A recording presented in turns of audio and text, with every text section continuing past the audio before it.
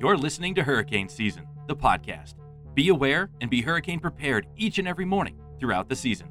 And now, here's Mark Sudduth with a look at the tropics. Good morning to you. It is Friday, June 11th, 2021, and here's what's happening across the tropics as we get ready to enter another weekend.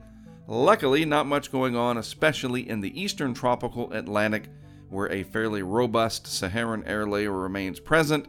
And as long as that is hanging around, moving westward across the Atlantic, we won't see any development because of the dry, warm nature to this deep Saharan air layer that has come off of Africa. And again, it's moving its way generally west with time. Now, as we've moved farther to the west, over the next several days, the Gulf of Mexico, Bay of Campeche area, maybe the extreme southeastern Pacific, that area should start to become more active as a more favorable Madden-Julian oscillation moves in, providing more upward motion in the atmosphere, lift, and divergent flow aloft instead of the air coming together and sinking.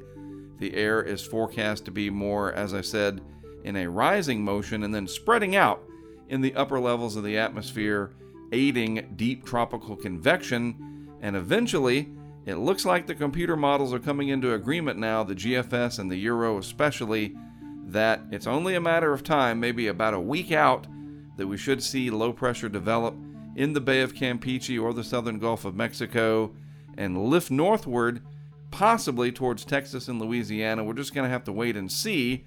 Remember, right now, it's just in the computer models we're seeing this. It's not in reality.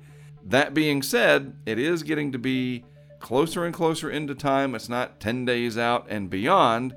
We're now talking about days 6, 7, and 8 that I think we're going to start to see something develop. And that being said, I believe it's only a matter of a couple of days until we see the National Hurricane Center begin to mention this area, the general region around the southern Gulf of Mexico, in their tropical weather outlook.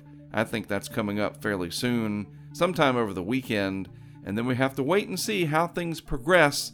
There may be a big rainmaker on the way for places that don't need it. There could be a wind and surge event. We're just going to have to see.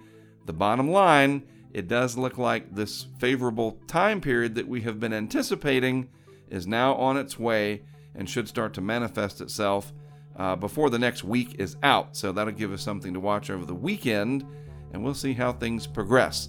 I will cover this and much more in my Hurricane Outlook and Discussion video on my YouTube channel at youtube.com/hurricanetrack later this afternoon. As always, it's great to have you tuning in each morning to Hurricane Season, the podcast. I am Mark Sudduth. I'll be back with more for you this afternoon on the Hurricane Outlook and Discussion, and then I'll talk to you again here on the podcast tomorrow morning.